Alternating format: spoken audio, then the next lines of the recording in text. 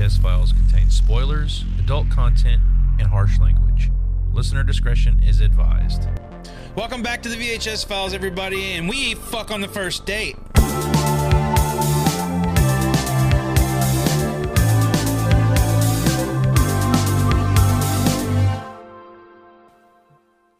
We do? Yeah, okay. I like this episode. April Fools. April Fools, we're waiting for marriage. That's right. Yeah, Josh is still a virgin. He doesn't know anything about the woman. I did not know half of what they were talking about in this movie that we watched for this episode, guys. I was like, what the hell is that article she's reading in the kitchen? Like, what is she talking about? Anal entry? What is anal entry? What is that? Welcome Gotta back love to the the 80s. show, everybody. Tonight we're talking about April Fool's Day for April Fool's Day. Not a very highly regarded movie in the horror 80s horror genre, but I have a soft spot for it. And my first thing is going to be, Jason, you asked who put this on the list for us to watch, and I said I did. So I want to know why you asked that question. Why I asked it? Yeah. Well, since we're talking about the guy who loves mostly horror movies here, to me, this does not. To me, it doesn't even feel like a horror movie to me. It's just a comedy. Well, It's more than it is anything, but it's definitely not one of my favorites of the 80s. I'll talk more in depth at it when we get to when we get the good, bad, and the ugly. But yeah, it's definitely not a high on my chart. Well, I picked this movie because I did watch this a lot as a kid. It was on one of those tapes that was dubbed with a bunch of different movies on it, and it was like the first one on the tape, and you had to watch it to get to the next one. And it depended on whether or not I felt like fast forwarding through an entire movie, or usually I would just put the tape in, watch whatever was on it, and that was the end of it. But this was on one of those tapes. And you say this doesn't feel like a horror movie to you. To me, I feel like I'm watching a Friday the 13th ripoff. yeah. Kind of, sort of, but not Well, really. what we're talking about here is the ending and how you're left feeling, right? Because if you're feeling like, oh, none of that was real, so this isn't a horror movie, then you don't think it's a horror movie. But if you're left feeling like, well, all that was basically a horror movie, and then there's just a twist at the end, then you can still view it that way. I think it's just, did the end irritate you or not? Well, I think I was let down a lot by the end, even as watching as a kid, because when you get 80s horror movies, you have an expectation, and there's a lot of it. Even with Frank Mancuso Jr. Producing this, produced Friday the 13th sequels. There's a lot that you expect from that franchise that doesn't happen in this franchise. So therefore, as a young teenager watching these movies, you're like, where is all the normal Friday the 13th tropes? There's no topless women running around. There's really no sex. Yeah. You're like, where are the 80s tropes? And there are no not here. on-screen deaths. Yes, and there are no on-screen deaths. But yeah. Well, because there are no deaths in this movie. That's Shut the whole up! point. You're ruining the movie. The face smash could be. He was still alive. Well, we'll talk about gnar. that. We'll talk about that because there are problems I have in this movie. Now, again, I hold this movie special in my heart just because I watched it a lot as a kid. Yeah. I recognize it's not a great movie. It's not the best horror movie in the world, but yes, that was a big thing that I got as a kid, was being let down because I felt like I was watching a Friday the 13th movie. A lot of because Amy Steele plays a character in this, and she was in Friday the 13th Part 2. So that is the association I'm making as a kid. But yeah, I remember the first time watching this and finding out that nobody died in this movie. I was like, what? Like, I felt betrayed. Yeah. And this movie spells it out for you from the beginning all the way to the end of what's going to happen. Yeah, the title of the film. Yeah. I mean, but as a kid and being stupid when you're a kid, because most kids are stupid. Oh, yeah. As a father, can confirm. Well, it's just you got movies based on holidays, because that became a big thing in Hollywood after the success of Halloween and Black Christmas. And then you had Friday the 13th and My Bloody Valentine. And then you got April Fool's Day. You even had Saturday the 14th, which is definitely not a horror movie to me.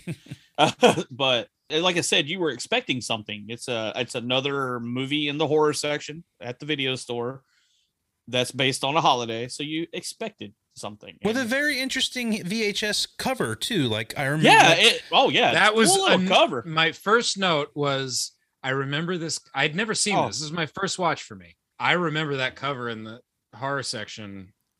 Always. yeah, it's striking enough. It's enough to make you go, I kind of think I want to watch that. But it's the one that you always still keep putting aside. I would not have seen this movie as much as I did had it not been on a tape with something else that I was looking for. Yeah. But that's just how I've grown my love for this movie. Still, and even as a kid, like watching it, still being upset that it's not people getting killed for real and whatnot in the movie. Like, but watching it now, honestly, like watching it this time, I had a lot of fun watching it this time. But I came into it knowing exactly what happens and knowing where the characters end up in the end of this. But I do, Eric, as a first time watch, had you had the ending of this spoiled for you, or were you expecting the way this ended? I didn't know the ending. Well, that's good for you.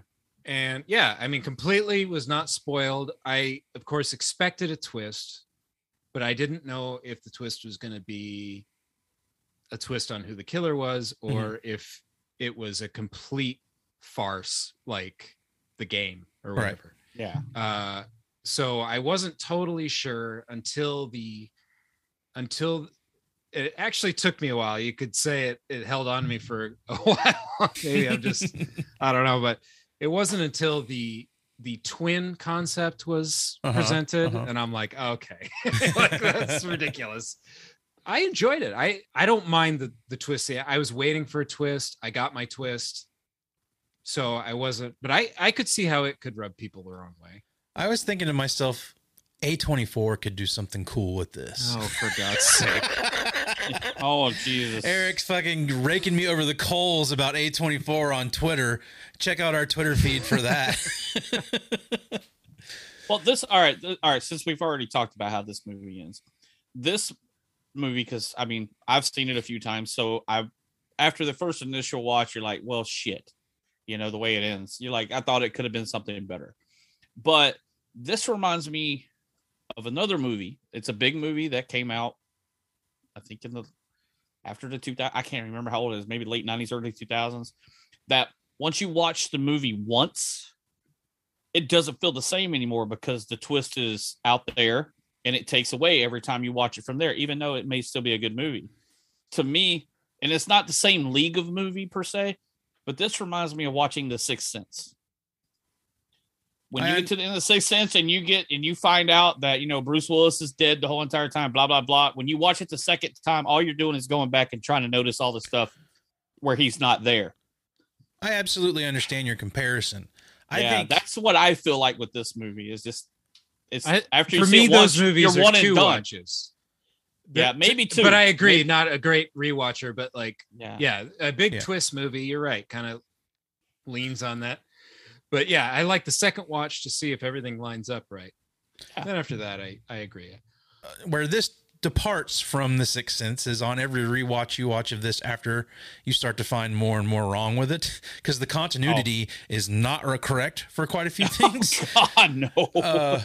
But with The Sixth Sense, I still go back and watch that movie from time to time. And even knowing the twist and knowing where it's going, I love still watching it and seeing the drama unfold. There's a captivating performance there between Willis and Haley Joel Osment. Oh, yeah. So, like I said, that's why they're not in the same league of movie. But right. it even kind of like Fight Club. Once you find out that it's Edward Norton talking to himself through the whole movie. Yeah. And I've watched Fight Club tons of times. It takes a little bit away. Yeah. With these movies with these big twists in them after the first watch, because your mind's blown the very first time, like a Fight Club or Sixth Sense or whatever like that. Of course, with this, my mind wasn't blown because it was just a mediocre horror movie of the 80s, even going through the movie. But when you get the twist in, then you're like, really, you take your popcorn, you throw it in the fucking air. What the fuck? It's just shit. Everybody's laughing and giggling and shit at the end of the movie. You're like, what the hell? I thought there was an opportunity for a cool ending, and we'll talk about that once we get there, I guess. But I was shocked to find out that the writer of this, Danilo Bach, I don't know if I'm saying his name correctly, but he was the writer of the Beverly Hills Cop movie and is credited with creating the character of Axel Foley. So he is like connected to that in a big way. That's pretty awesome. And there was an effects guy that worked on Alien. I don't remember seeing that one. I didn't write his name down, so I can't back it up. The director, Fred Walton, TV director, pretty much. I mean, didn't really do a whole lot of anything after this. Bunch of TV sequels and whatnot. So, yeah, I mean, you don't have a big... I mean, the biggest thing about this one is you got Frank Mancuso Jr. as a producer, and he's coming off of all the Friday the 13th stuff going on at this time. So, and that's probably another reason it feels like a Friday the 13th movie. I actually checked to see if the cinematographer was the same for any of the Friday the 13th movies, and he hasn't done any of them. So, well, and there's a ton of shots like when they're running down to the docks, when they're standing on top of the top, walking down in the forest, and then the boots shot of, when people are hanging from upside down. You're like, oh, this is totally Friday 13th right here. But this movie was released March 27th, 1986. Eric, why don't you take us back to 1986? We're sending you back in time. Whoa, this is heavy. Well, Josh, U.S. President Reagan presides over the relighting of the renovated Statue of Liberty in 1986. Hey, you guys, you know what the Statue of Liberty stands for? It's because she can't sit down.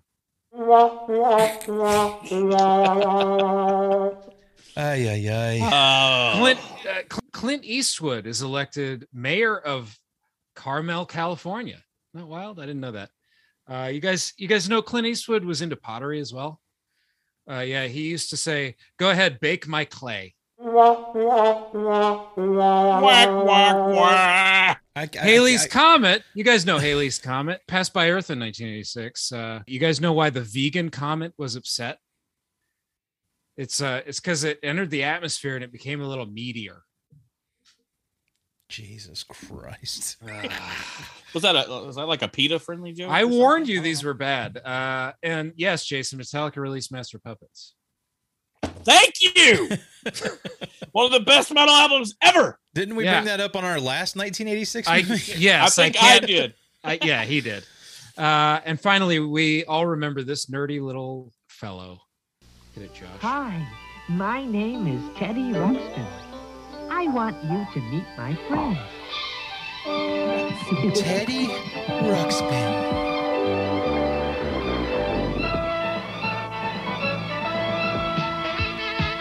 Who had Teddy Ruxpin? The sax coming in. Oh, shit was just getting good. Who had Teddy Ruxpin? I did. I did not. Never had it. Never had it. Man. And if you had one today, you would have a shit ton of money sitting in your bank account right now if Probably you had so. one to sell. I remember that Teddy Ruxpin I had stayed in my house for a long time. There's a 10-year gap between me and my brother, and then I have two sisters after him. And that Teddy Ruxpin was still around when I moved out of the house. Now, half of its face was missing, and the original clothes that were on it were no longer on it, but it was still in my parents' house. Dude, we should have that for the show. Half ripped off face of Teddy Ruxpin. That would be awesome. You talking? Welcome to the VH Files. So we're going to start talking about April Fool's Day here. Now, how do you guys like the setup for this? We've got our drive over the dock, and we got the introduction to all of our kids in the movie. And that's one thing I will say starting into this is I like that they established that these are college kids. Yeah. Because, I mean, at this point in the 80s, you could have assumed that they were trying to portray high school kids. And that was the first thing I was like, these are not high school kids. Yeah. They're all like classmates of Muffy. Yeah. And they're not just college kids. They're like well-to-do college kids. Yeah. They even of put varying that out degrees. Like the poorest one of the bunch is still like upper middle class, right? At least. Yeah. I think they even mentioned that at one time, how they're all kind of set up in life to do these things. And stuff like Arch has some funny lines. Welcome to my home and lifestyles of the rich and undeserving. And I actually really liked him in this movie. We have Biff. That's not a Back to the Future movie. Can we name any other movie he's been in besides this and Back to the Future? What are you looking at, butthead? Biggest thing that I always kind of attached to this too is I was like, that's that guy from Back to the Future. That's the one thing I kept going back to when watching this movie. We're introduced to him and you know, I love the opening with the video thing. Oh, and I start convent school next semester, and I fuck on the first day. April Fool. I think all that stuff's really fun. I was expecting this to be, I mean, you guys talk about Friday the 13th and those movies.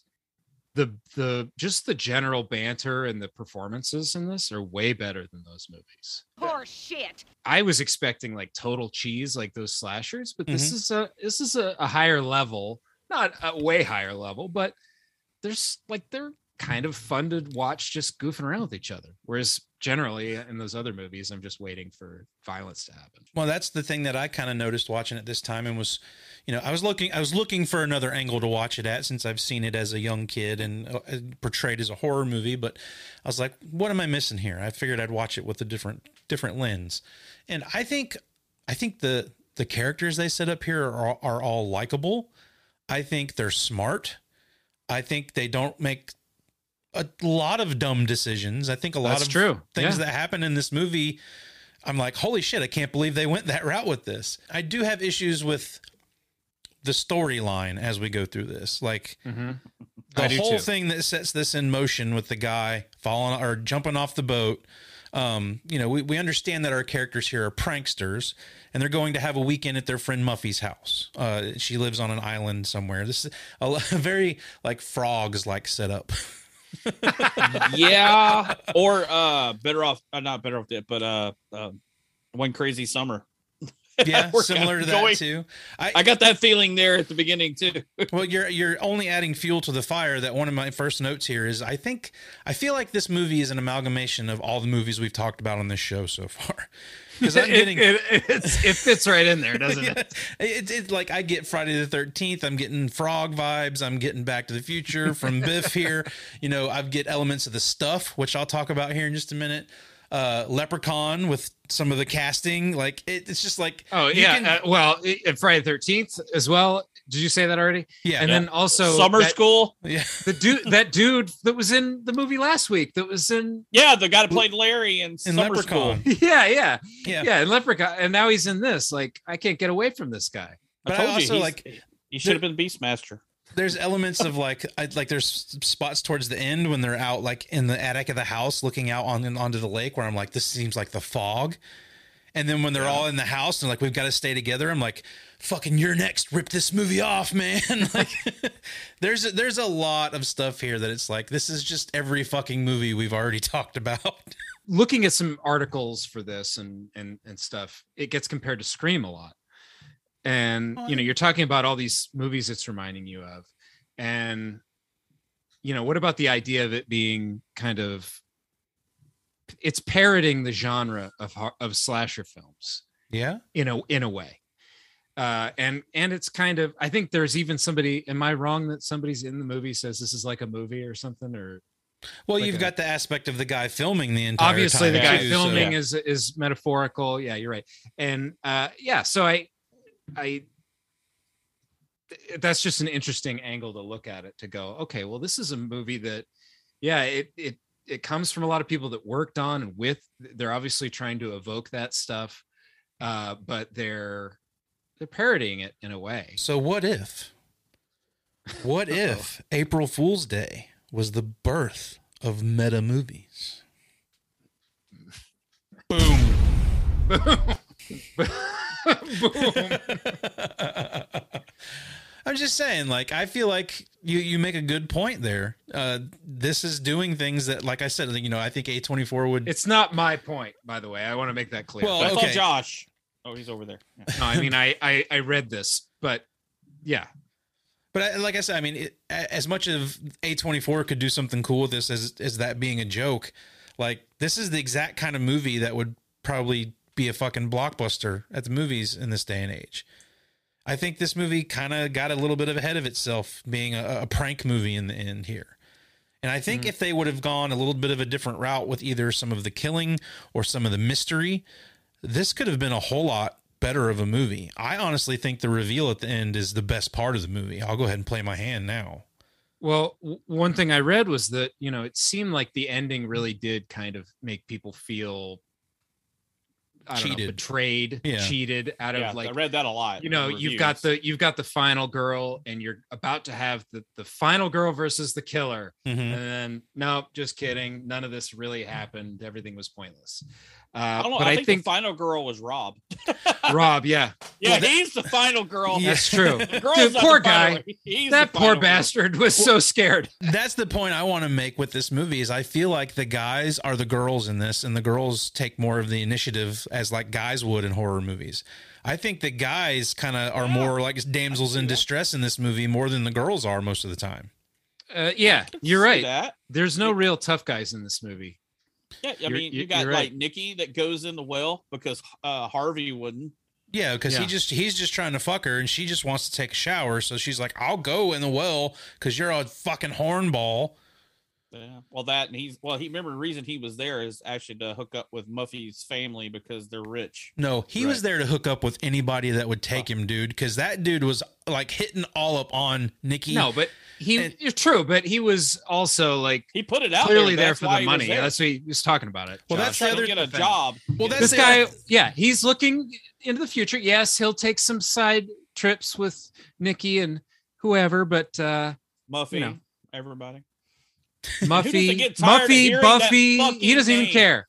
He doesn't. He'll even go with Buffy. Muffy got bored. Muffy, Muffin, Muff Diver, Muff Dive. That's the thing. That was so awkward. Hal is so creepy, dude. Like I would have no problem believing he's the one going around trying to kill these people. No, you're right. All the guys, even Biff. I need to stop calling him Biff. I feel like his name's Arch. Arch. Yeah, Arch. But I wanted to say his name because he's funny. Tom Wilson. Tom Wilson. Yeah. He was funny, but like even he was more likable, even though he was just a complete womanizer, and like at least he was honest, No, he was trying to be a womanizer. I don't really think he's good at it. Yeah, maybe. And that's the other thing too. Like he approaches Muffy, and like it looks like it could be very predatory, but she kind of is like, "No, we're not going to do this," and goes in her room. Like that's the other thing about this movie that I really enjoyed this time is it also flips on its head all of the negative connotations about women and sex and shit like that in horror because you've got the one couple, Chaz and Nikki, banging in the bedroom. What the fuck was going on there? I have no idea. That's how you know this whole movie's a joke because that position that they were in was the most hilarious sexual position I've ever seen. We talk about they're in like chapter 13, section 24 of the Kama Sutra at this point. Let's just try some weird shit. That was so funny, dude. And that's what on earth. That's kind of where I'm having fun in the movie is when we get in the house, we're starting to get established in the house, all the pranks that are going on. In the 80s, it was a big thing, like the homosexual stuff and people being gay was not looked upon very well. Stuff that we've talked about in this show 100,000 You mean times. The homophobic stuff? Yeah. And in this, they're totally like that comfortable scene, with their sexuality. When they push the bed together and Chaz and Art are just like, you gotta be kidding. Unless Muffy knows something about us, we don't. Let's fly hide the sausage. Nicky, help! Hold me like a man can hold another man.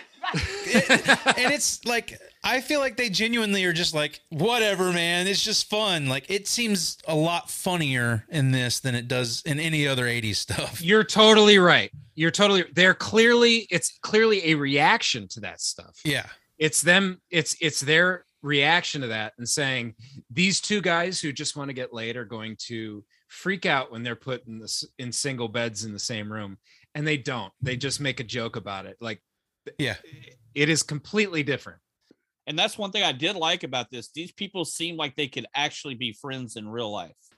Yeah, no, you're right. They have great chemistry. Good job of playing. I mean, that's kind of jokes me and my friends used to make, and I was like, they played it perfect. And a lot of the good stuff there, I would say, comes from Nikki and Chaz and Arch. They're the kids that I'm enjoying being around more than. You got Skip too, that was playing the knife game with Arch on the boat. I feel like they missed an opportunity with Skip because Skip goes out of the story early on.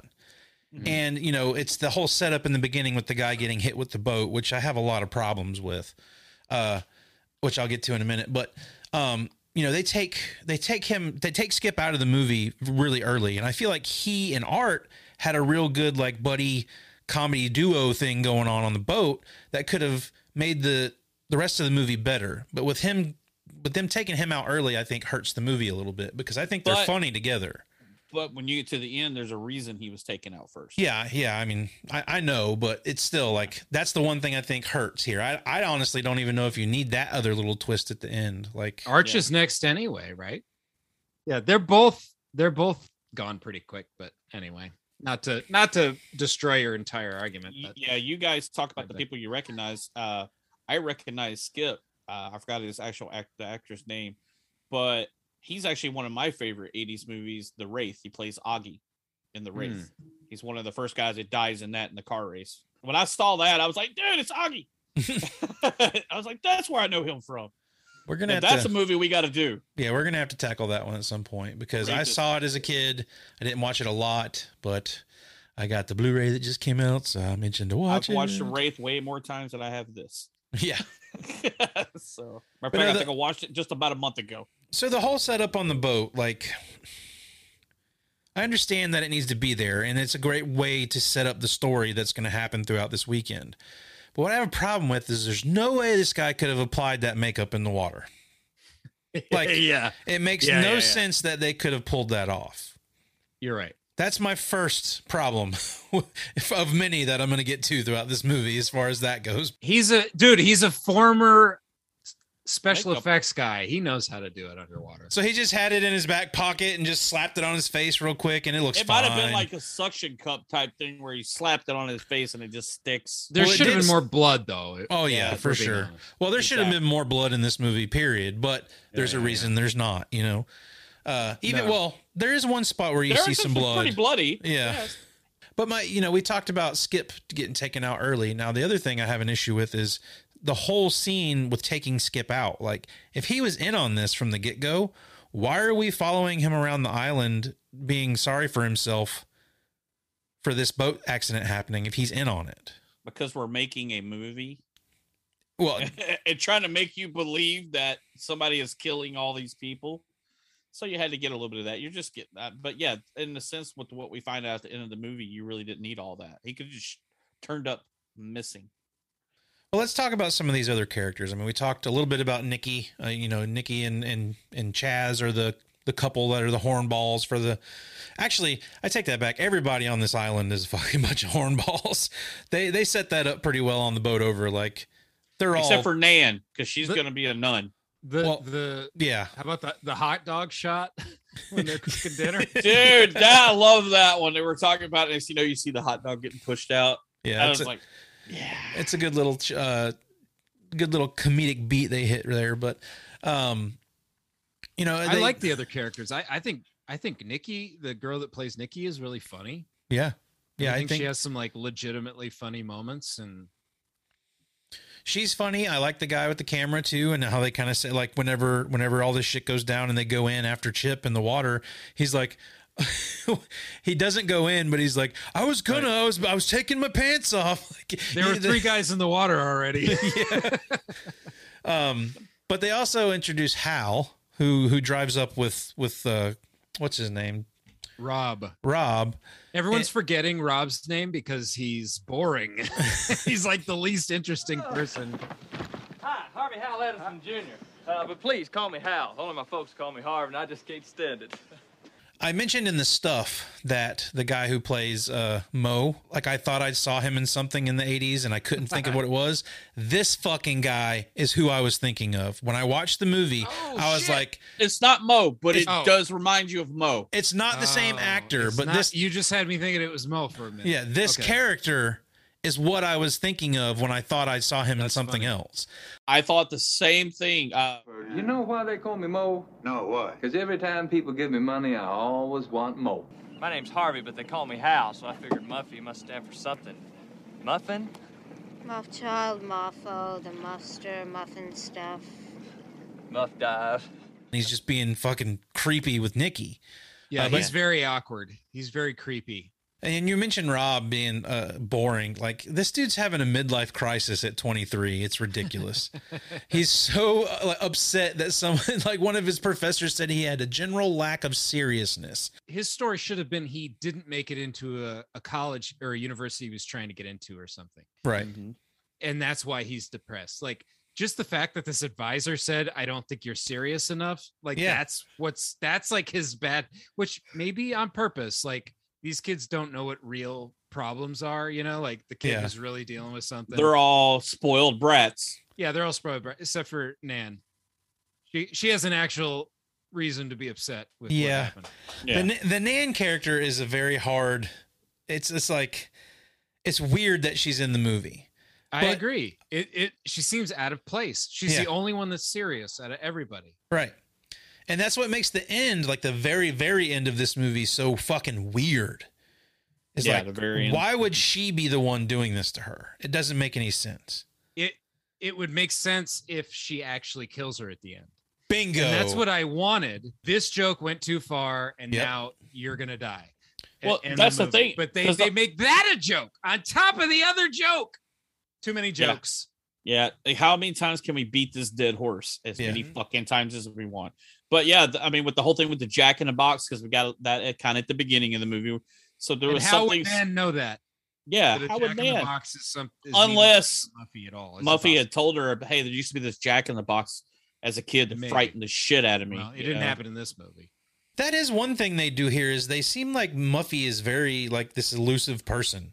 Like they go to school with her, but nobody really seems to know very much about her. And that's also kind of weird. This is one thing where on a second watch, I don't know if it would hold up so well, is she's really strange with that woman when she's preparing for the weekend. Yeah. She's acting, to me, extra weird. If I watched it a second time, I'd be like, would she be acting this weird? I think, knowing the twist and knowing where this is, why all this shit is happening, I kind of read that as she's just very excited to see if she's going to be able to succeed at what she wants to do here. Right. And the lines make sense. Like she says, like this has to go off well this weekend. Mm-hmm.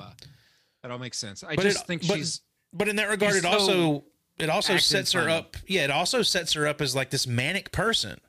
Mm-hmm. So I think it's a pretty good setup for her character as like, it looks like one thing the first time you watch it. The second time you watch it, you go, oh, that's what's going on, Mm-hmm. Well, yeah, you see her when she's talking to her. She's dragging a dummy. She's propping a window open. You're like, yeah, what the hell is really going on here? They tell you, yeah. I mean, if the title isn't obvious enough, they tell you throughout this entire movie that you're probably going to be disappointed because it's all a joke. Yeah, because there's so many pranks. I mean, some of them are real funny. I love when they're at the table and everybody's they're given the toast and Arch fucking has the trick chair. Yeah. That's pretty fun. And his response to it is funny. And then when they all drink and it's, fake wine glasses or whatever, like all that stuff's fun. Like, I don't know. I found this movie a lot more fun this time around. And it puts you on your toes a little bit. You start to question everything and, what's real, what's not. You've already seen people, starting with the stab on the boat, you're already seeing people pretend to die and then not die. So you're immediately thinking, okay, this guy that got crushed by the boat, he's not really dead. We never actually saw him die. He rides off in a boat screaming weirdly. Yeah. That super weirdly, not like people who get hurt. That seemed acted. Yeah. Like watching it this time, I'm like, man, he's really like going for it here. Like, yeah, usually people get hurt, they kind of lay there. They don't just freak out. He's going for the DiCaprio performance here. And I do like how they set up, like after dinner, you had all those pranks at dinner. And then this is where whoever it is tries to start messing with their minds when they keep going to the rooms and it keeps cutting to each one of them being pranked in their rooms with certain thing. Like you got Hal or Harvey, he stole those cigars earlier and he's smoking one and it explodes in his face. I saw that coming. Yeah, that was odd. I mean, we're talking about April Fool's Day and he steals the cigars. Come on. But no. We've all seen the Bugs Bunny cartoons. We know what's going to fucking happen. And it says so much about his character when he's in that study and he takes the first cigar and he puts it in his pocket and then he goes back and grabs a wad more and puts them in his pocket. Well, like you said, he's there for the money. Yeah. He's greedy. He wants to get the hookup. And I love that Nikki's calling that out through the entire movie. At one point she's like, "You better watch out. She might be your boss one day." You know, like. Right. I feel like these kids in this movie feel more like a group of friends than a lot of the horror movies I've watched. Yeah, I agree. And it just, you know, I feel like the magazine scene in the kitchen where they're talking about the sexual positions and all that stuff. I feel like that works pretty well here, and it almost feels like a National Lampoon sort of scene, except a lot more graphic. But like, there's a wholesomeness to it, even though they're talking about, you know. But I'll say this movie kind of moves fast. I don't think it really. The movie can feel boring, but I still think it moves fast. Like, I don't think it's 89 minutes. Yeah. And like, so, I'm always kind of, you know, taken aback by when they discover that Skip is gone to the end of the movie is just one day, and it goes by pretty quick. Yeah. Well, it's April Fool's Day. So that's the question. Is the day they get there April Fool's Day, or is the day after April Fool's Day? That's a great question, too, because when they have dinner, she says April Fool, which I wanted to ask. She said April Fool, no S. Is that how you say it? April Fool? Like if you do something, you go, April Fool. I thought you said April Fools. I say April Fools. I plural. I say April Fools. Well, she said it singular, April Fool. Like you're an April Fool, or I don't know. But she said it to all of them. She's a fucking fool. April Fools. Maybe that's where her character goes crazy. She says April Fool instead of Fools, and that's where she turns and becomes Buffy instead of Muffy. Is she a vampire slayer? Where's Sarah Michelle Gellar? Speaking of which, let's get to this. Almost Famous. I know that, dude. I don't know them. I know her. Haven't you ever heard of that guy? What's his name? That guy who was in that movie that was out last year. I'm sort of famous for being almost famous. Almost famous. Almost famous. Oh, right, yeah. I mean, there's a couple of people you instantly recognize here for me. Amy Steele being one, again, because of Friday the 13th. Tom Wilson. Ken Olant. Well, kind of can't help but notice him. He's been in like 3 movies we've watched in the past couple months. This dude's popping up everywhere. Ken, come over here. Yeah, Ken, come over here and be on the He's the new mascot for VHS. Ladies and gentlemen, our new Ken's guest. hanging out over here. Our Ken guest Olant. host. He sleeps on my couch. He strips at night. He sleeps during the day on my couch. Hey, wait. What if this is what happened? Because remember, he was a stripper and he slept during and he graduated from summer school and he decided to go to school to become a doctor. This is actually after summer school because, you know, they changed his life and he helped him graduate and then he went on to college. This is afterwards. Does Rob say he's trying to be a doctor in this? They said it's something he's like pre-med. They say that at 10 because remember he gets mad at Kit for talking about it. Yeah, they do mention that. Okay, I couldn't remember. You might be right, Jason. I think they're all a shared universe. Hold on, I'll ask him. Ken. But hold on, one more. But then he drops out of med school and starts a painting company with his brothers. And he only paints. He doesn't repair anything. He just paints it. We're starting a VHS Files podiverse, guys. Like you have to listen to every episode or nothing will make sense. That's right. You have to go back to the very beginning to understand what the fuck we're talking about. Well, I'm going with the obvious here with Tom Wilson. Biff. That's who I got. And he's great in this. Yeah, I think he's awesome in this. Yeah. Is that everybody's pick for this one? Yeah, because the only other girl, I mean, he's definitely the one that people would recognize. He was never A-list, but he was definitely with our generation of people, you know who Biff Tannen was. Yeah.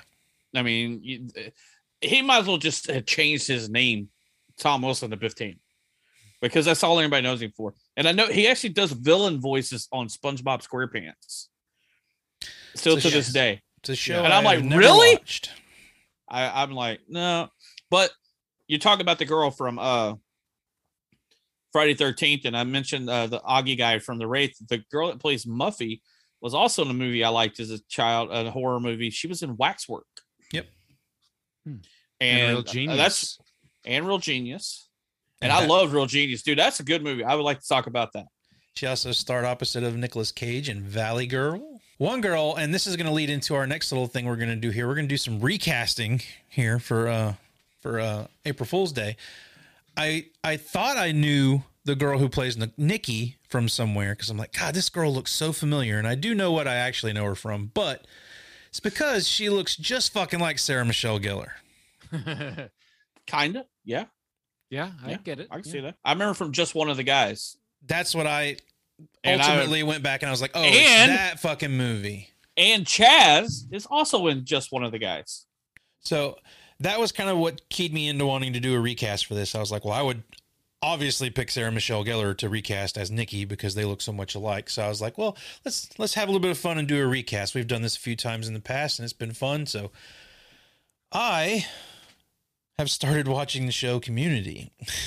Oh, and I guessed it before we started. How did I guess? I don't even know how you knew that I started watching Community, but so I have been taken in by that, and Community is fucking hilarious. I'm only on the first season, but I'm roped in from this point forward. Yes. And I was like, holy shit. Like, I can relate someone in this movie to each character in Community. So, oh, shit. So I'm leaving Nikki out because obviously Sarah Michelle Gellar would win that one. But for Muffy, I did Alison Brie, and her character in Community would be perfect for Muffy. Okay, well, I just want to say Alison Brie was my Muffy as well. Awesome. See, this is what I like when we're on the same wavelength about this kind of stuff. And I'm just going to sit here and stand silent because I have no fucking idea what they're talking about. Well, Google Alison Brie, you nerd. Go ahead, Josh. You've seen Alison Brie, I guarantee you. But Rob and Kit would be Joel McHale and Jillian Jacobs. I did Harvey would be Chevy Chase and Chevy Chase's character because he's like this great. predatory. Okay, I know who Chaz is. Don't tell me. Chaz is Abed, right? Yes.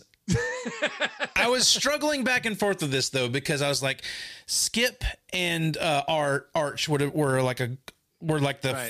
funny guys. Yeah. And I didn't want to break up him and Donald Glover's character. Troy, yeah. But I had to for this because of the filming. The movie stuff. Yeah, the filmmaking stuff. So I thought that was a perfect fit. And then Donald Glover, the ex-football guy, I felt like Arch was a football guy. I had Yvette Nicole Brown as Nan. Because she seems like she could hang with everybody. She'd be offended. But she's got like some dark secrets in her past. And I did Ken Jeong as Skip. Senor Chang. Oh, and great. John Oliver as Constable Potter. There you go. Get him in there. That's the ferryman. And as I'm watching, the ferryman. As I'm watching the movie and I'm watching episodes, and I'm like, I actually think I did a pretty good job of associating these characters to these characters. So. Yeah, and they line up pretty well. It's pretty good, pretty solid. So, but that was kind of where my recasting went with this one. So, guys, take it away. Eric, did you have recast? Yes, I have a recast. All the ones you just said. Well, like I said, Muffy is Alison Brie. I think she would play that sort of sweet but also crazy. Yeah. The two sides of that character pretty well. Kit and Rob, I went with Florence Pugh and Alex Wolff. A24. Alex Wolff. For you. He's from Hereditary. Oh, the guy from, okay. Gotcha. Oh, okay. I could just see him crying about his academic advisor giving him shit. He always cries in movies. Anyway, in Hereditary, he's crying all the time. Anyway, and then Chaz and Nikki, I have Timothy Chalamet and Anya Taylor-Joy. You're just turning this into an A24 movie. After Josh said he was going to make it to an A24 movie. It gets a little different here. Nan, I have Elizabeth Moss. Oh, I can see that. Right? Kind of a sweet girl that goes a little crazy. Skip is Pete Davidson, and Arch is Rob Gronkowski. Who's that? The football player from the New England Patriots. And I see that, what you're saying. I'm the Gronk. I play football. I came up with this list as we were speaking. Okay. So, well, Jason, my best.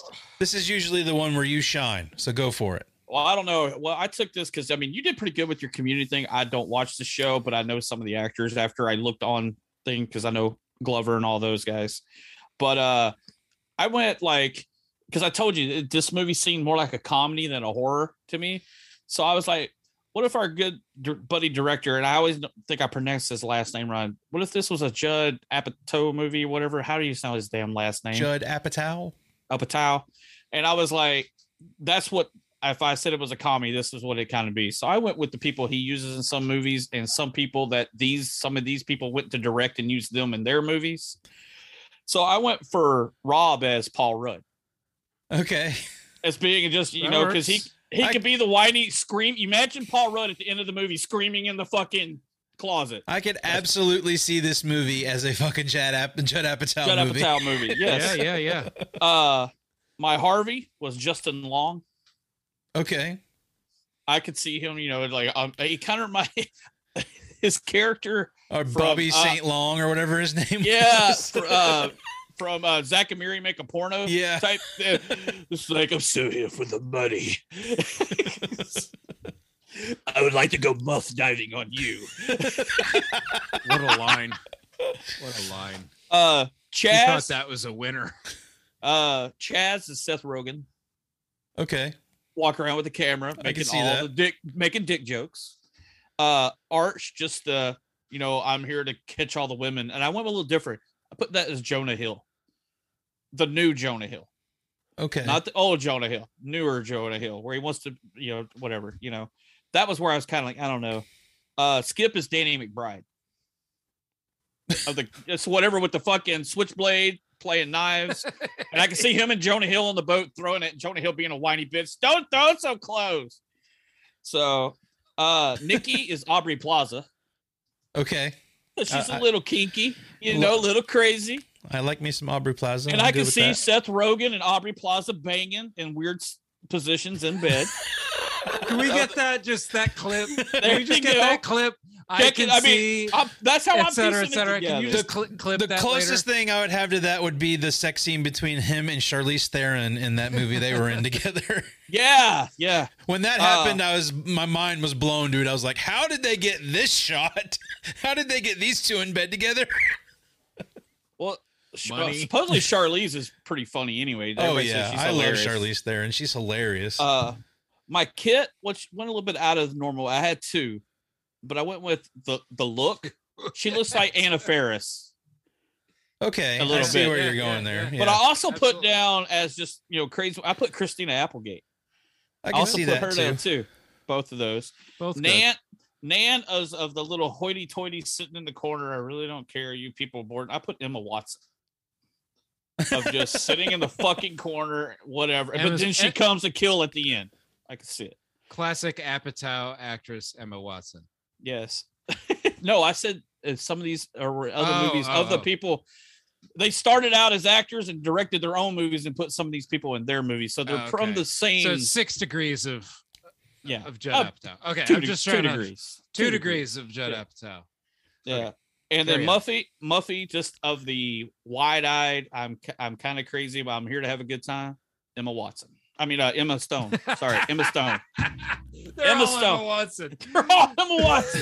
Sorry, I had them right next to each other, but I put Emma Stone just to play the crazy wide-eyed, wanting to play pranks on everybody. I'd like to see Emma. I'd like to see Emma Watson go. Now you got me doing it. You see, it's contagious. I'd like to see Emma Stone do like a crazy psychopathic sort of character like that. I think that could be fun. Absolutely. I thought you were going to say for Arch, I thought you might say Jason Segel. That's what I was going to say too. I kind of had a couple wrote on here, but I just like, I want to do some Jonah Hill in there.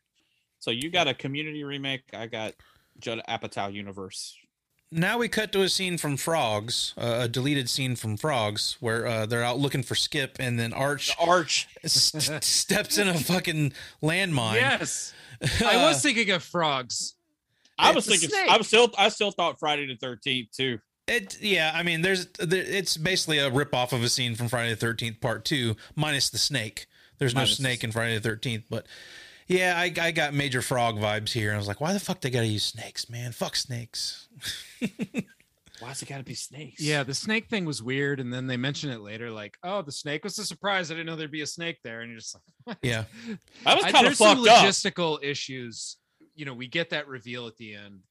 She's backed up to double doors. Yeah, okay, these double doors are about to blow open and right. reveal everything, and everyone's just kind of chilling, and they end up kind of laughing, and I'm thinking, a couple people here should not be laughing. One is Nikki, because Nikki falls in a well thinking she's in a nasty well, and with decapitated heads and dead bodies. Yes, with two heads of her friends and a dead body. I mean, that was a traumatic experience. Yeah. When she falls in that well, that's one of the best like scares, if you want to talk about like scares or whatever in this movie. There's a couple of people that should have been walking away from this weekend with some major PTSD. Yeah. Like, God, yeah. And Kit and Rob are upset at this point. They're still just discovering what's going on. But Nikki's chilling there on the couch like, I'm in on the joke. And it's like, no, dude, you got screwed almost worse than these two did. Yeah. Yeah, but Art shit himself. Literally. Yeah. Well, he was upside down. You don't know. Maybe he had... Oh no, he got jerked up in the air and a fucking snake was trying to bite him in the face. Yeah. I would shit myself. Josh would have shit, pissed, lost. Also, keep in mind they had pork and beans the night before. Good call back there. Franks and beans. Franks and beans. I mean, why are they even eating that? She's rich. Why are they eating Franks and beans for dinner? They make that point. That's how they're rich. That's why they're eating with sporks. Yeah, they're eating with. They're not even eating with fine china because that's how rich people stay rich. They don't spend their money. The oldest lie. One thing I'll say about when they go into this house and they start looking around at everything, and then they open the double doors to the dining room, and it's just all this classy furniture and whatnot. I can't help but think to myself now, like, this is the kind of place that you would see on like a roadside attraction that is like stuck in the 80s. Because all the furniture here looks so hoity-toity, and well, it's old for them too. Because they only go. It's like a summer house or whatever. Yeah. Like they only go there occasionally, so it is a building that just sits there all the time on the island. It's outdated, and it looks, everything about it's outdated and old. And I'll tell you the painting that Kit and what's his face have in their fucking room. Rob, we can't remember Rob because he's boring as hell. Go ahead. That clock behind the eyes, okay, yeah, I understand what they were going for there. I think that painting looks much more creepy when he takes it off the wall and there's no eyes behind it. Holes there. Yeah. What about when there was the severed head behind it? That's a great prank. I think that one's good. I like that one. Yeah. And what's funny is the cat clock with the eyes. The house I live in and I inherited it. There was one of those cat clocks hanging in the kitchen when I moved in. And I saw that cat clock. I was like, damn it, why did I throw that cat clock away? I could have used it tonight because it didn't work. But you usually dress up, for episodes, which is fun. And I think it's cool that you dress like a fool tonight. Oh, well, that's exactly. You hit the nail on the head, Eric. I came dressed as you. I was waiting for that because we're all dressed the same. I'll be the first to admit that I am absolutely a fool. I pity the poor fool. Don't eat my cereal. But that's another aspect about Harvey. Whenever they're, worried about their friends, someone could have potentially been hurt, and they're going to this well for the water, and he's still just trying to get in Nikki's pants. That whole conversation between him and her there at the well is pretty cringe, but I think she handles it pretty well. I mean, he's a coward, but he does eventually go try to help her out of there. Yeah. A little late. He shouldn't have never let her go in there in the first place, but right. He's not too terrible, which is kind of what you're saying. Like, all these kids are kind of likable, even the despicable ones. They're they're not that bad at people. Like, yeah, he's an opportunist that's trying to get laid. I mean, that's Hal's my least favorite. I could say. Yeah. And he's right there with Rob. Rob's boring. Rob's too boring to hate him. Yeah, it's too boring. And it's Larry from summer school. I can't hate on Larry from summer school. He's just trying to make a living. But I think it's again another smart choice that they're focusing more on the females in this movie and giving them a little bit more, leadership roles, I guess you would say, in this, because the guys end up in situations where they are like, the guys are usually the first ones to die. Like with Nikki, she finds Chaz, you know, not With dead, his dick but you cut know what off I'm or saying. something. What Yeah. happened there? I think they cut snuck his in dick with off. Chaz. Now, hold on. This is a logistical thing. We're talking about once you've been quote unquote killed, you're brought in on the joke and say, okay, this is what's happening, and you have to help us trick the rest of the kids. Mm-hmm. This is what we've established at the end, right? So in a matter of 30 seconds or something, they go into Chaz. They go, Chaz, this is all a joke. People aren't dying. I'm going to put blood on your crotch. You have to cover it with your hands and act like I cut your dick off. Okay, bye. And they run out of the room, and then he lays there ready to go for the rest of the scam. Yeah, because I guess he knows. I don't know. I mean, it's just like, the only argument I could have there is he was trying to convince Nikki to stay, and potentially someone could have brought him in on the game before this to try and keep her there. she just fell in a well full of corpses. She thought she was like completely I'm not saying it makes traumatized. sense. I'm just saying. I know, but I mean, she was that was so too far. Okay, here's another question. All this was fake, yada, yada. It's all part of the game or whatever. But what about the baby recording in Nan's room? Was that really like Muffy knew that she had an abortion? She recording of it? She didn't know. She You think didn't know. Muffy didn't know? That was So it's one of just her coincidence. explanations. That was one of her explanations at the end. She said there were a couple of the pranks that I put in the rooms that were taken the wrong way, and I am sorry. Like, I don't know. She said that the S&M gear in Nikki's room, you know, I don't know. I think she It's a knew little on Nan the had nose. the abortion. I think she did. I really think that I would prefer this movie if that were the case. She knew Nan.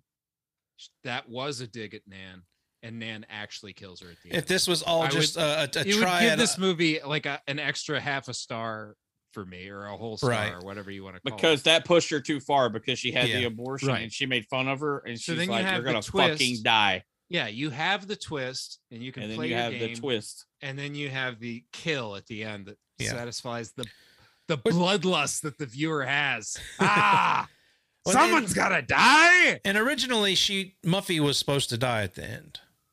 Yeah, that was the original Yes, thing. yeah, But I did see that they were gonna have everyone kind of come back and get her. I guess no, Like, Skip was going to kill her because that's her brother, and he was Mhm. going to kill her so he could inherit. He actually I goes see. crazy. He kills That her makes because of the money and everything. Well, I did read that there was another ending that they cut where the gang of folks that got tricked kind of got their revenge on her, and maybe it was another trick. I don't know if it was actually killing her, or if it Right. was just like a revenge trick, kind of like how Nan bread has non bread has garlic Non-bread. Nan. Garlic man. Garlic Nan has her little trick at the end, but No, she's not garlic. That's too much flavor. She's just plain bread Nan. That Plain woman Nan. is boring. To this unsalted, Yeah, unsalted cracker. unleavened, and unsalted. She's a rice cake. She's a rice cake. Nothing. She's a pile of flour. Jesus Christ. So what do you guys think about when this finally starts to come together? Like what everybody's just getting killed off one after another. Bam, bam, bam, bam, bam. Well, not just that, but just like how they start to develop a story. Okay, there's a reason for what's happening. Muffy has just gone completely fucking weirdo overnight and then is now acting like a completely different person. Like, Well, how they do you even noticed that she's wearing different shoes. Yeah. Her hair is unkept, like she's coming unraveled. That was the whole twist with the twins thing that we get at the end. Well, I think, looking back on it, it is a nice, they ramp up the craziness. So they'll do like, Oh yeah.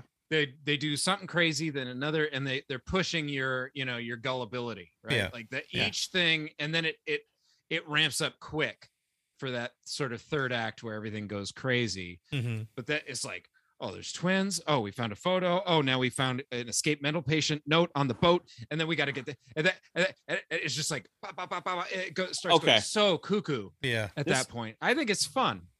All right, this is the thing. Who fucking puts a damn doctor's note on a boat to tell Exactly. you how crazy somebody is? Oh, look, there's a note. Oh, on this look, a boat random note from a doctor saying that, that I Muffy found is at crazy. night. That's ultimately where I start to have a lot of problems, is like, you're putting a lot of trust in your friends. Like I have a hard enough time with the riddles in an escape room to get out. And that's not for, for my life. Like I can only imagine, like, people probably wouldn't notice a fucking envelope in a boat that that is absolute information you need moving forward from here. Not only that, the contents of the note are insane. Yeah. Like, the most ridiculous shit. Like, yeah, it made me think of what's that goddamn movie? But either way, the fact that, all right, you're expecting your friends to find this after they just left the house that had a bed full of blood because Nikki and Chaz have been killed. All this crazy shit's going on, and they're running outside. They're losing their minds. I think somebody's trying to kill them, and you think they're going to find a random note on a boat. Right. Yeah. It was making me think of Malignant, is what it made me think of.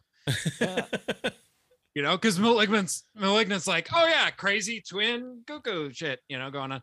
When they finally get hold of the constable, he's like, and you don't hear the conversation, you just hear Rob's responses, and he says something about Muffy. Right.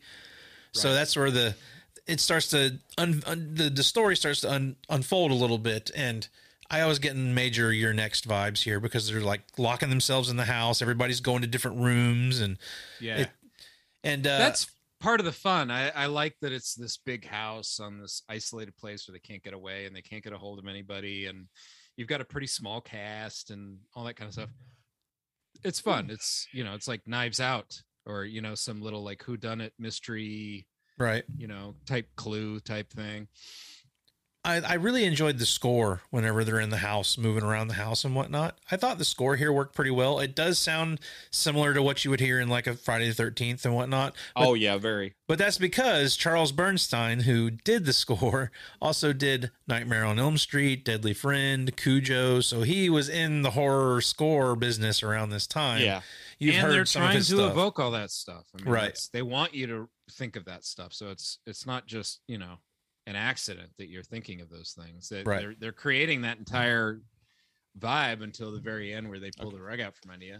All right, now the part where they get back up to the house, when I told you in my recast, I said Emma Stone as Muffy. Mm-hmm. Picture that remember they're running into the house and you can see her at the window staring like this, and she's sitting there like all crazy eyed. That's why I put Emma Stone, is I could see her looking in the window. Looking like I'm gonna fucking kill you. I was like, that's totally Emma Stone. I feel like again, I'm just kind of poking holes here now, but I find it kind of weird that they amp Muffy up really fast. Like, once you figure out that it's supposedly this twin Buffy, she is just completely batshit from that point on. When throughout the day she seemed weird, but hasn't done anything like too ridiculously nuts, or like, and maybe she had a bad night last night. Maybe she's hungover. That was like, I could make that assumption from there. Yeah. And then they ramp her up right there at the end, which seems really odd, but there's a reason for it. We find out, but still, like, that's another thing that kind of jars someone watching this, I think, is like, whoa, this made a turn real fast. This is a really insane prank that is, basically impossible to replicate. Yeah. And you're lucky that, like, some of these people didn't kill you in the process, right? Yeah. Like you try to capture Arch in the woods, and he gets a hold of you and strangles you and kills you because he's a big man, and you just.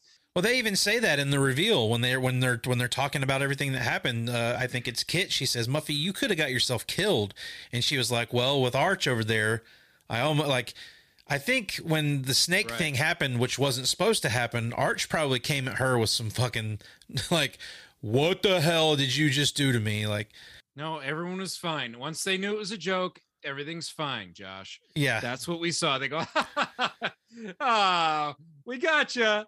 Oh, you wait till next year. You're going to fucking die. And with the way Ken is acting, when he's like trapped in that room and he gets the fucking thing put on his face and he runs out, like, if I have to say anything about him in this movie, like that part is awesome when he's freaking the fuck out that whole time. It's not unlike Summer School where they put the makeup on their faces. That totally reminded me of that. And I love the reveal when like everybody's just uncontrollably laughing, and then Rob runs in the room and it just makes them laugh even harder, like. And he's having a mental breakdown. Yeah, I know. I feel bad for the guy. Plus, I don't know if you heard, his advisor said that he wasn't serious, so he's already pretty upset. Yeah. Like I said, he could have been the killer in part 2. Yeah, it needed that final kill. It needed Nan to slit her throat for real, and like somebody took this too seriously, or you took it too far, and this is your payment. It needed that for the end, man. Yeah, that would make such a difference to me, I think. And I think I still enjoyed it, though. And that makes me think that these guys were probably going for a tongue-in-cheek aspect to this all the way around. Like, part of me feels like this is played seriously, but it obviously was not. I mean, even that end is a gag. Yeah, because they think you think that, okay, we're finally gonna get our kill now, and then they go, nope, still don't get the kill. Yeah. April Fool. And if you were in Sweden and got a cut of this movie in Sweden, you would have seen that the characters would just suddenly disappear. They would cut out all of the quote unquote kill scenes or anything with graphic content. So that I read some information about it on That's IMDb. weird. It was like the Swedish cut of this is just, as the movie goes on, characters just continue to disappear and then they all reappear at the end. Well, hey, Jason. What? Whose tagline is it anyway? All right. Taglines here today. Same thing as every week before. I write some, Hollywood writes some, and Eric and Josh get to pick who wrote it. So whose tagline is it anyway? Luckily for me, I had more taglines to choose from because they've had many re-releases of this. Uh-oh. So I was scared. like, yes! Where last week, there was one tagline, and I had to make up all the other ones. And I did fool y'all guys a couple times, but you can see through my shit. And here we go again. And yes, we have been keeping score. Maybe one day we'll have a little counter up here. It's a game where the taglines are made up and the points don't matter. No, they matter because we believe in winning. Good friends, ... with some time to kill. Real. Josh is over there reading them right now. Yeah. Oh, I'm not actually. Hollywood wrote it. All right. It's a killer party. I like that. I think that too. I think it's I want to fake. say it's real. Huh? I say Real? fake. I say real. It is fake. I wrote it. God damn it! You like that one, Josh? I thought it was pretty I thought good. that was pretty good. Yeah, it's good. The party to end all parties. God damn it! Here he goes Fake. again. Yeah, I'll go fake. You're both wrong. Hollywood wrote it. The good ones are Jason, the bad ones are Hollywood. That's what I need to change. Let's party till you drop ... dead. Fake. Fake. I wrote it. We both got it. Last one out is a goner. That's fake. Eric? Yeah, fake. Hollywood wrote it. What a turd. That was. I almost said it was real because it was such shit. It's like Jason couldn't have written this because it doesn't even make sense. They're all dying to have some fun. I like that. That I'm was gonna say good. real. God damn it! If this is you, I'm gonna be really pissed off. I'm gonna go fake. I wrote it. Ah! Well done. That's So good. two of the best ones. Thank you guys. I'm actually doing a Absolutely. good job here. The joke is on you. Fake. Oh my god! I'm gonna say real. I wrote it. Eric, you got your ass spanked 5-2 here, man. We are keeping score of besides what fucking Josh says. Eric, you God. suck. But thank you guys for thinking a couple of mine were awesome. Thank y'all. But that's it. Moving on. Let's wrap this up. I mean, the last thing to get to is really just the ultimate reveal of the end, which we've been talking about the whole show. But Eric, as a first time watch, how did you feel with the ending? I was ready for it. It didn't, it didn't blindside me or anything. I was like, okay, she's backed up to the doors. We're getting a reveal here. It was fun. Do you guys think? What do you guys think about its relation? Like, I mean, what do you think about the game in relation to this? You're a Fincher fan, Josh. Like, this movie ends similarly to the game. I will say, as a Fincher fan, The Game is probably one of the least watched of Fincher's movies that I've watched. But I mean, I can see the relation to it. But I could tell you more. Yeah, everything that just happened was a trick. Yeah. And how does that make you feel at the end? It's not satisfying completely. Yeah, it's not. I mean, you just said it a minute ago. This movie needs that final kill or something. It needs that final payoff. And I think with it being another gag, it hurts it ultimately. Mm-hmm. I really think, you had the whole thing with the Jack in the Box there at the end. We found his fate, and like you said, I think it would have been cool to go off of the whole baby tape, really fucked up Nan. Yeah. With the abortion, and you get the whole Jack in the Box, and it pops open, and you're like, oh, about that time you see a knife come like through her fucking throat, like through from the behind. So you don't even see the killer. And you just see somebody looking at her and she falls over. Oh, that would be you give it the Basic Instinct ending where it's like fucking somebody killed her. You're led to believe it could have been Nan because of all this shit, but you ultimately don't find out who it was that killed her. Anybody in that house could have. Does the Jack in the Box and it pops up and it's a baby, and then the knife, so you can kind of assume yeah. Oh, you know what I mean? Hollywood, give us money. We want to make this again. We want to do it with A24. It comes out, it's like it's the baby, tape. No, again. that would be the A24 twist on it. Is it would be an actual baby crawling out of the fucking Jack in the Box. What does it all mean? We don't know. And it just ends. That's it. It just ends right there with the baby crawling out of the box, and it's over. Yeah, you'll have no. I agree that you needed like a release at the end there. Right. We all need a release at the end. For lack of a better term. At the end, that's for men or women. You always need a release. Nikki and Chaz are the only ones that got a release that weekend. Yeah.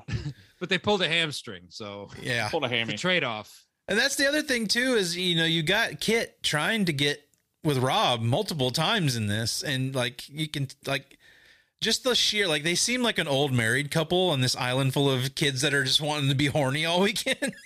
He's like, I'm just not in the mood. But see, I'm stressed out. And well, they also get interrupted by Skip's floating corpse.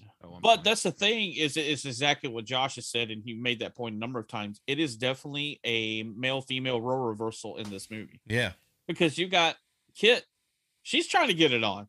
Yeah. And she even does it. Remember, they even acted out where he's like, no. Yeah. No. Like that's just fun. I like that. They flipped the script and everything. And I was like, I think it's cool because like you said, the normal trope for 80s films is TNA, all the women die except for the final girl. Mm-hmm. And you got to have a dumb jock. And you got to have these certain stereotypical people but you don't have that because they're all of them are spoiled brats that are somewhat smart going to college. Well, I think this movie's a little ahead of its time, honestly, with some of this stuff, and not that everything works great, not that it would work a whole lot better now, but yeah, I think it is ahead of its time. It's poking fun at some things, and it's absolutely. I do think the ending kind of undercuts some of it, but ultimately these characters are kind of a reaction to, it's like a post horror film where they're looking at the conventions of horror or slashers in particular and kind of playing with those things. So yeah. A24, Blumhouse, somebody, y'all give us a call. We'll write it for you. Jason will write it for you.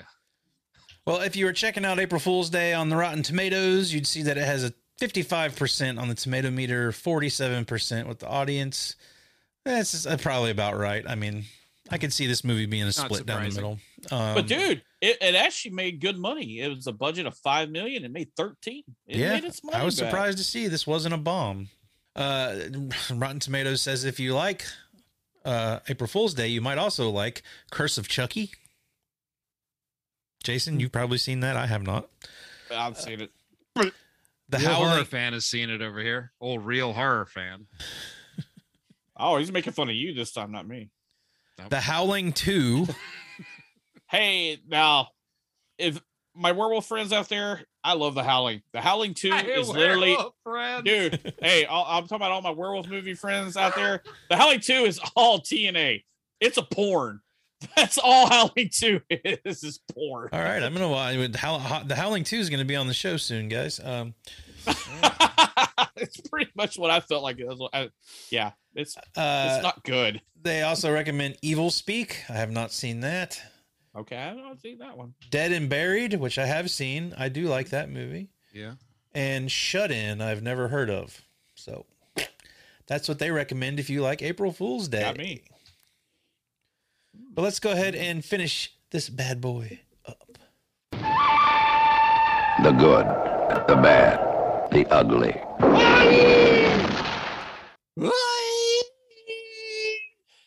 Is that your Rob one? You know, where he's kind of boring and run away, kid! I love you! I love you, kid! Oh, what the hell? My advisor doesn't think I'm serious. I love Kit too. She's like, he just said you weren't serious enough. Like, she's like, what's the big deal? I'll go ahead and start. My good is the twist. I think the twist works in a sense. I think ultimately the movie doesn't work because it doesn't end very well, but I do like the twist that it's actually all a big prank. And I think the movie is a bit progressive for a movie that came out around this time, as far as like the homosexuality stuff and all of that whatnot we talked about earlier. The bad feels too much like a Friday the 13th movie, and the continuity is continuity. Say it right. And I didn't have an ugly. I really couldn't come up with anything I could confirm is ugly in this movie. So, Jason, how about you? My good is just like yours, pretty much. The twist on the first watch, it's cool. It's all right, you know. And I like that. Given the idea of the 80s, it doesn't follow the same tropes. And it's a little different. So I give them for thinking outside of the box. Bad, after you watch it once, the jig is up. Basically, it's the so. But even though Josh probably watched it 30 times trying to get to Debbie Does Dallas that comes on after it, I don't know, because he said it was on a recorded tape, so it's probably the porn that was after it. I would have been fast forwarding to that, so no, I don't think it was. Let's see. My ugly, it really doesn't hold up. I don't think. I mean, I could see where somebody might want to do it as a remake, maybe do a better job with it and update it. And I really don't consider it an 80s horror classic. No, I don't consider it a classic either by any means. Yeah, but I've seen it on lists that I've mentioned before where people talk about it, and I'm like, eh. But yeah, like I said, it was a little innovative for 80s horror, but I still think it was more comedy than horror. That is a question. Do we think this is a horror movie or a comedy? I would still say it's a horror movie. You can't cheat by saying comedy harder. Horror. I would still say it's a horror movie at heart. Horror. If they would have killed her at the end, I agree. It's a horror. It would have definitely been a horror. That one kill would have made it a horror movie. Yeah, I think it's a horror movie. It just says that it isn't at the end, but it's still a horror movie. Honestly, if you like this movie, I recommend you check out Tucker and Dale versus Evil. Oh, that's a great double bill. Yeah, that's comedy horror for sure. It's and it kind of, it doesn't do exactly what this movie's trying to do, but it does something similar in a very fun way. Like, that movie is a fun comedy horror movie. I do like Tucker and Dale. That's a fun watch for sure. Yeah, I should call you guys Tucker and Dale. Anywho, all right, Eric. If anything, Jason and I are Tucker and Dale. Am I right, Jason? I guess. Anyway, I don't know, just visually speaking. Good. How are we gonna feel after these beans? That is a great prank. That one, the comedic timing of that one is spot on for me. Farts are funny. Yes. Farts are funny. Tell my wife. She doesn't think it's funny. I don't know. Bad is Rob. He's boring. His plight is ridiculous. Who? Exactly. And ugly is Nan's toast. Nan's toast fell flat. No one liked it. It was awkward. Nan, the rice cake nun. I will say I had fun watching this for the show. At least I like just pointing out the stuff in it that's ridiculous and what I like and what I don't like. I think ultimately, like, you could take this idea and make something pretty cool out of it if you did it the right way. They did do a straight to DVD remake of this, which kind of hits all the same beats, but it's different. It's like a different story. I haven't seen it, but straight to DVD, that tells you everything you need to know. VOD trash. Hey, whoa. There's a lot of movies, horror movies I like that don't go into theaters. We know that, Jason. Yeah. We know you like a lot of shit. I do. I know I like a lot of shit. A lot of the movies I like, I know are shit. I just enjoy them. And until next time, be kind. Rewind! Before the night is over, somebody's going to pull his wing. You've been listening to the VHS Files podcast. Watch a few movies, take a few notes. If you like what you heard, please subscribe and drop us a rating and a review wherever you get your podcast. It was fun. Send your questions, comments, and movie suggestions to vhsfilespodcast@gmail.com. You sick fucks, you've seen one too many movies. Don't you blame the movies! Follow us on all social media outlets at VHS Files Podcast. Movies don't create psychos! Check out our YouTube channel for more content. Movies make psychos more creative! Thanks for listening. Insert hot dog. Insert hot dog. Insert hot dog. Because that's exactly what they say before you see the hot dog sliding Yes. out of the tube. That's true. You're right.